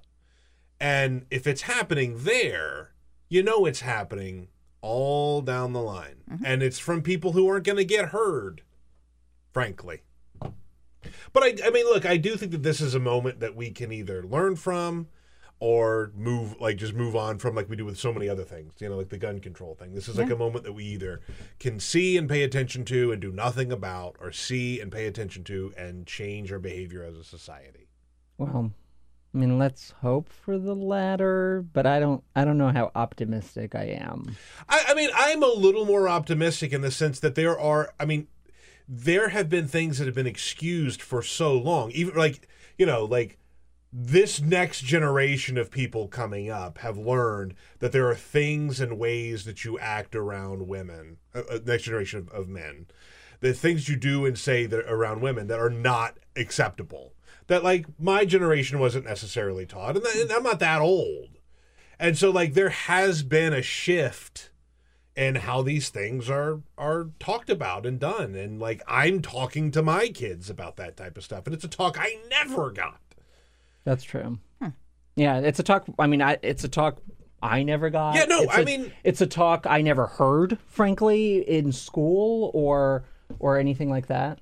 At least those conversations are now happening. We're starting earlier. We've realized what we've done to society, and like I think that there can be some actual concrete changes that we'll see. A slow process. I hope. Like a simmer of a slow process instead of a. And if nothing, there's those switches to be flipped here, right? To make all of this go away. That it's going to take maybe a slow education of what's acceptable, although how you don't know that it's unacceptable for you to masturbate in a public space. I mean, like, I don't even, how that happens, I don't understand. It's ultimately about power dynamics. Yeah. That's what sexual assault and this kind of behavior is. Yeah. It's not sexual. It's power. It's about the power. The sexual aspect is just the way in which it's executed. Yeah. But there's a lot to unpack in terms of how power is distributed in our society. So anyway, happy Friday. Carolyn Fiddler is the political editor and senior communications advisor at Daily Kos, on Twitter at CFIDD, and of course online, dailykos.com. Thanks so much for joining us. Thanks for having me. I have a regret that I am not president, because I think there's so much opportunity.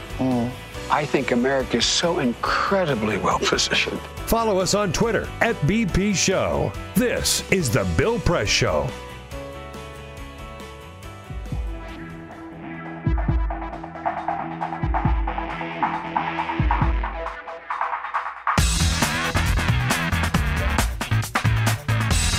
Same great show, new great channel. Stream live video at youtube.com/The Bill Press Show. That's right, all the video on youtube.com/The Bill Press Show. By the way, hit the subscribe button there so you can get all of the show highlights as they become available. I'm Igor Volsky, by the way, filling in for Bill Press at Igor Volsky on Twitter, at BP Show on Twitter. And I'm joined now by a Twitter celebrity in his own right. Wow, look at this. At Seth Hanlon on Twitter. He's a senior fellow at the Center for American Progress, my great colleague, Seth Hanlon, who has spent the last, months poring over the tax reform cuts plan that Republicans have been putting forward, and has been pouring all of that knowledge into first 140 characters, now 280 characters, and has been informing the public about the crazy, crazy provisions that Republicans are trying to really push through before the holiday season, before the end of the year, really. In what they call tax reform, but is really a big, big tax cut for a lot of really, really wealthy people. And I got to say, Seth, a lot of people ask me, what's good on Twitter? Like, how do you get good at Twitter? Like, what do you have to do? And I say two things. You have to do two things, right? You have to have an authentic voice, in the sense that it has to be clear that the things you tweet are like things you really feel and things you really believe. That's number one. And number two, you have to have some kind of value add, right? So you got to tell people like a factoid or frame something in a different way, or offer an angle on a story that people will find interesting and unique and will retweet. And you do those things so beautifully. So I really do encourage everyone at Seth Hanlon on Twitter, if you want to learn about the tax reform fight. That's all. That's all I got. Here I am in the presence of Twitter greatness. The two of you together. Yes. Yeah. How does that feel? How does that feel? So we're speaking just the day after Senate Republicans unveiled their own tax reform bill. This is maybe a week and a half after House Republicans offered their proposal. Paul Ryan, who was speaking yesterday, framed both of these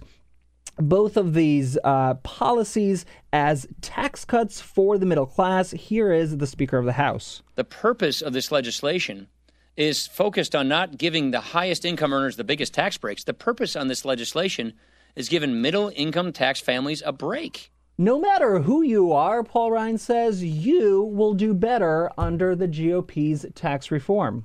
So I think when you take a look at the fact that this produces faster take-home pay, faster wages growth, faster economic growth, and bigger paychecks, I think it's going to be a good thing for everybody, no matter what state you come from. A good thing for everybody, no matter what state you come from. Seth, what do you make of that?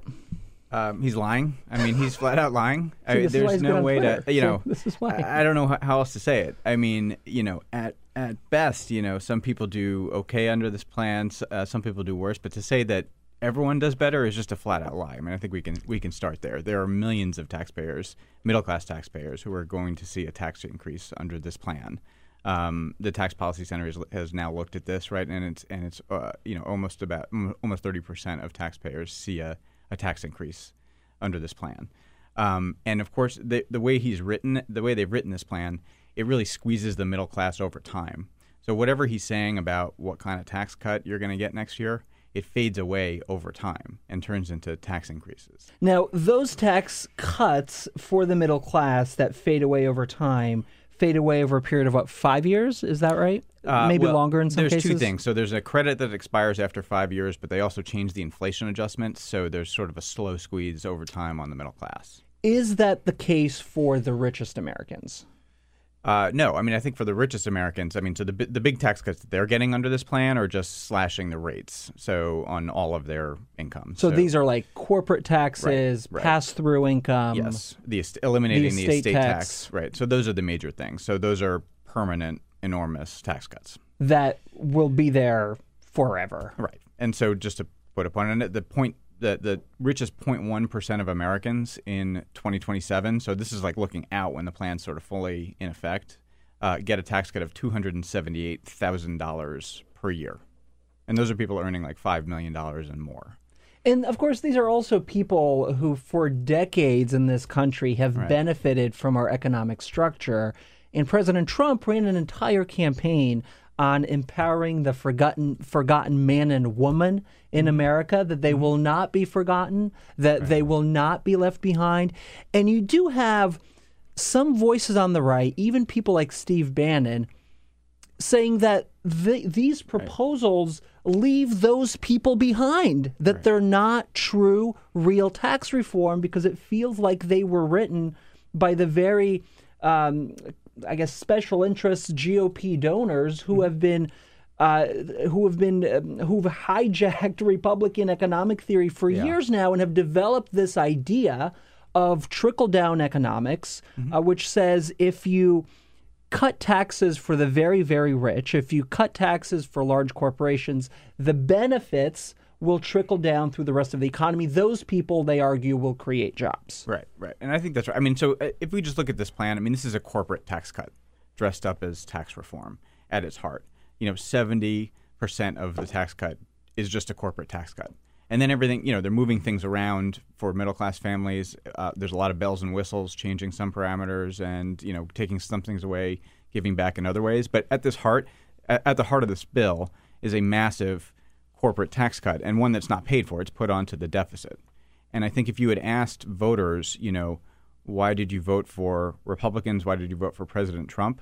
Cutting corporate taxes was not at the top of the list of their priorities. If you look at all voters, people want corporations to pay more in taxes, not less. And that's even true of Republican voters, strongly. Well, what's so telling now about where we are in politics is you had Chris Collins, New York Republican, who was one of the guys who was early on endorsed Trump, come out and say, well, I have my donors calling me and saying if we don't get this tax bill done, to never call them again. I don't remember a time in politics where a politician came out and publicly said, I'm getting this done for my donors. And Lindsey Graham also, I was about to say, Lindsey Graham yesterday had a joke about what's going to happen if we don't get this done. You're going to have the base angry and you're going to have the donors stop giving Republican candidates money. Just a naked admission that they are doing this legislation, trying to get this legislation done because they want to make their donors happy. And let's also add Gary Cohn, a top White House official, in an interview with John Harwood of CNBC, admitting that, there are tax cuts for the rich here, and that, he claimed, is not a bad thing. I don't believe that we set out to create a tax cut for the wealthy. If someone's getting a tax cut, I'm not upset that they're getting a tax cut. Why shouldn't the wealthy get a tax cut, Seth? As you said, the wealthy have enjoyed all of the gains from economic growth over the last few decades. And we have fiscal challenges, and we need to be raising taxes on the wealthy. We need to be making them pay their fair share. And so the absolute last thing we need in our economy is to worsen inequality worsen our fiscal challenges, and expand that gap between the wealthy and the middle class by cutting taxes for those at the top, slashing taxes for those at the top. Yeah, it seems crazy when we have so many challenges in our country when it comes to infrastructure, when it comes to baby boomers retiring in very large numbers, that you would think we would need government revenue to address some of those challenges. They are doing the exact opposite. They're only adding to the national debt, as these proposals would do. But these are also lawmakers and politicians who I seem to remember in the last 8 years of President Obama insisted that everything be paid for, insisted that not a dime be added to the debt. I mean, we've made videos in our work together of the very same members who are now touting this plan that will add, what is it, 1.5 trillion. Keep going To the deficit, who in years past, when the president was Obama, insisted that this is the biggest threat our nation can face. And we've seen this playbook before, right? We saw Republicans pass tax cuts for the rich, add to the debt, then a couple years later turn around and say, oh, this debt is out of control. Yeah. How can we do? What can we do? We got to do something. Let's cut the very programs that middle and lower income Americans depend on, like Social Security and Medicaid and other initiatives that they've opposed for years. Yeah, no, absolutely right. And so, to be clear, both the House and Senate bills increased deficits by $1.5 trillion. Trillion dollars. And that's in the first 10 years. So beyond that, the debt is, and what they've done is stuffed all these gimmicks and sort of timing shifts into those 10 years to get the cost down to make it look like it's only 1.5 trillion. In the after 10 years, the costs are just going to absolutely explode, and so this is going to devastate the revenue base of the United States. And like you said, the hypocrisy here is just absolutely stunning. I mean, Paul Ryan in particular spent the last 8 years hyperventilating about the debt, about the national debt, saying it was immoral to pass on debt to our children and grandchildren. Warning that we were going to have a fiscal crisis like they had in Greece. We were going to turn into Greece. I remember that, yeah. And this undoes decades of GOP messaging. Like they have 8 years of GOP messaging. Sure. But they have built this narrative for so long now. Yeah. Of deficits are bad. Debt is bad. We can't have this. The cutting of all kinds of things that Barack Obama wanted to do that he went along with, unfortunately, and a freeze on spending and hiring at all these different levels because they were so worried about this deficit. Oh, my goodness. Now, I listened very carefully to interviews with Paul Ryan and others, and when asked, isn't this hypocritical of you? You, for 8 years, screamed about the deficits and how we need cuts in government spending, are now creating a bill that would add $1.5 trillion with a T to the national debt. They would say, well, that's just a short-term problem. We believe that the economic growth that this package will unleash on our economy would wipe all of that away. Why are they wrong? They're obviously wrong. Excuse me. I mean, we've seen this play out before with the Bush tax cuts. I remember the Heritage Foundation, when the Bush tax cuts came in, this was 2001, and the Conservative Heritage Foundation here in town said that they put out this report that said under this plan, not only will it raise more revenue, and we're going to raise revenue by cutting taxes. They said it's going to raise so much revenue we can entirely pay off the national debt by 2010. and so didn't happen. Spoiler. To say, didn't happen. What? That didn't happen, right? So we've seen these promises over and over again from Republicans. We've seen them on the national level. We saw them at the state level in places like Kansas, where they said that tax cuts were going to pay for themselves, and of course they did not. And then, of course, when the revenue doesn't pan out, when the growth doesn't pan out that they've promised, then, like you said, deficits are sky high. Now we have to cut education. We have to cut Medicare. I mean, it's really like the definition of chutzpah, Now, I want to talk a bit about the Senate bill that was released just yesterday, because it appears to be slightly less extreme than what the House introduced a week ago, including a 1-year delay in Trump's top priority of cutting the corporate tax rate. Talk about some of the differences that we're seeing in what the Senate has proposed and what the House has offered, and then maybe we'll get into more of a conversation about how this will shake out politically. Yeah, I think the most important thing to note is that the differences are far, far outweighed by the similarities. I mean, this is essentially the same plan. I mean, it was based on the same blueprint that they put out a month ago, right? And so it's a massive corporate tax cut, and they're cutting the corporate rate almost in half, from 35% all the way down to 20%. That's the centerpiece of both the House and Senate plans. That's the reason that it costs, that's the overwhelming majority of that $1.5 trillion cost.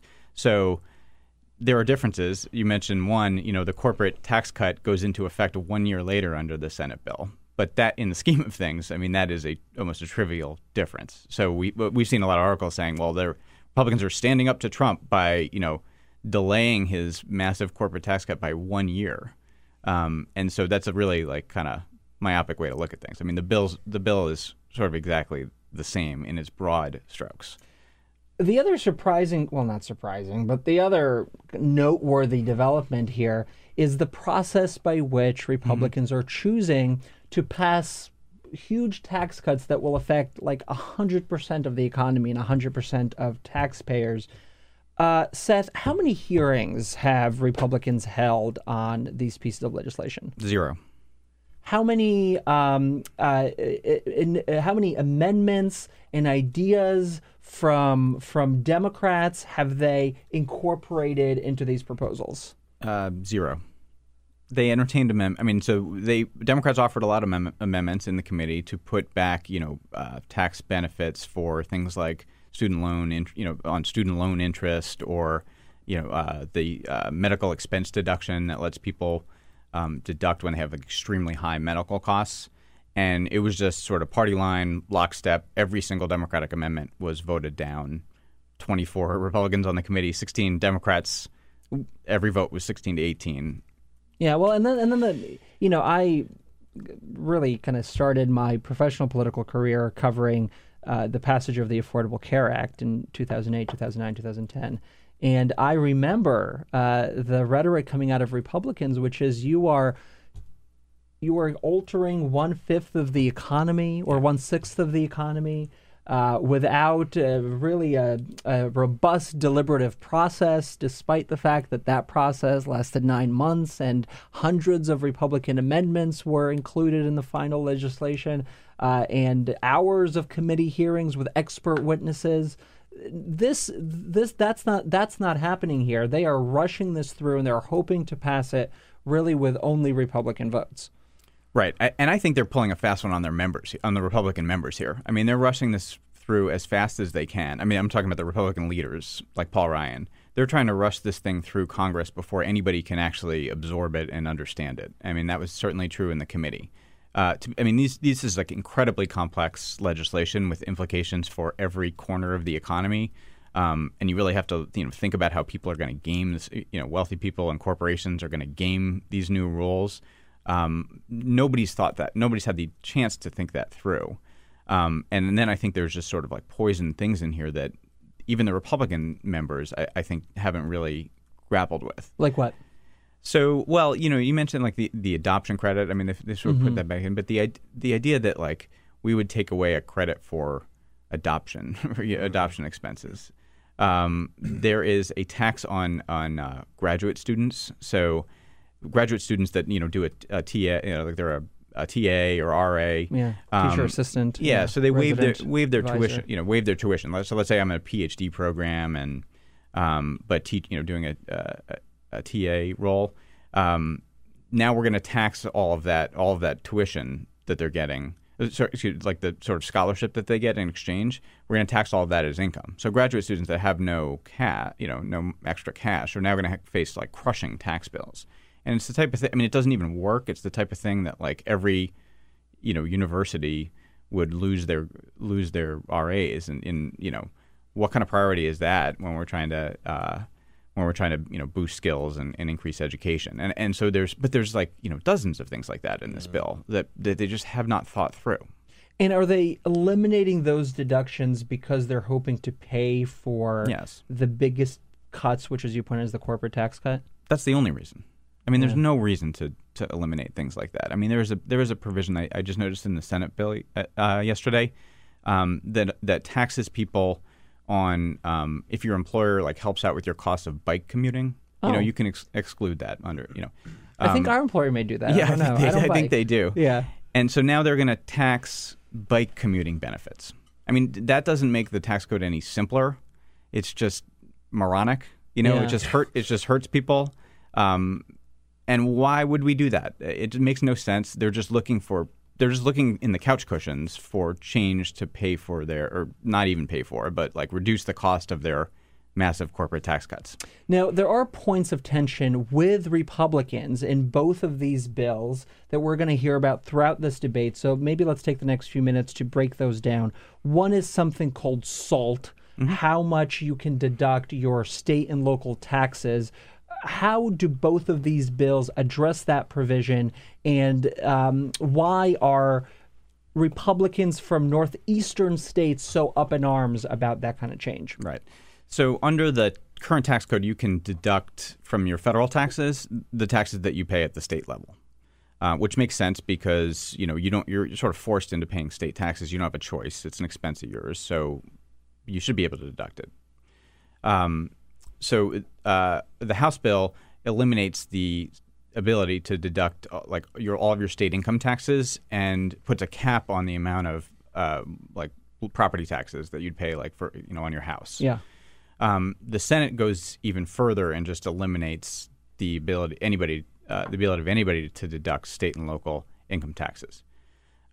So that's a point of tension between the bill, and I think it's going to affect people in places that tend to have higher taxes, higher state and local taxes.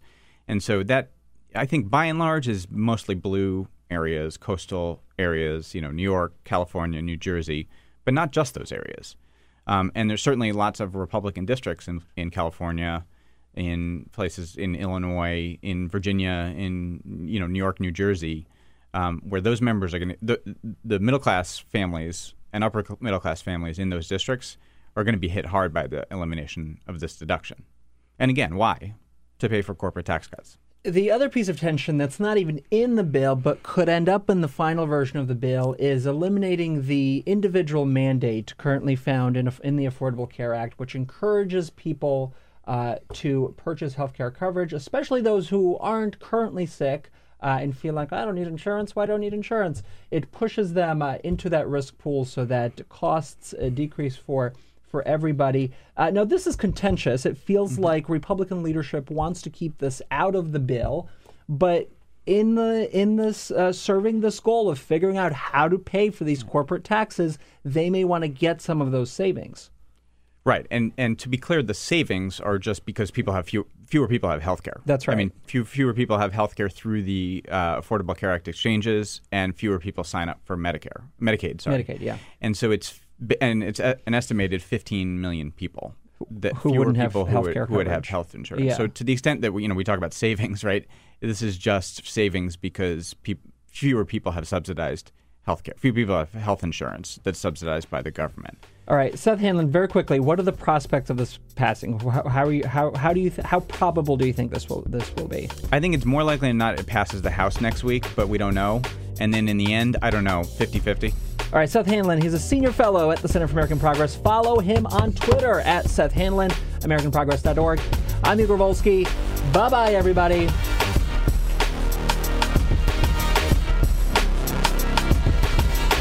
This is the Bill Press Show.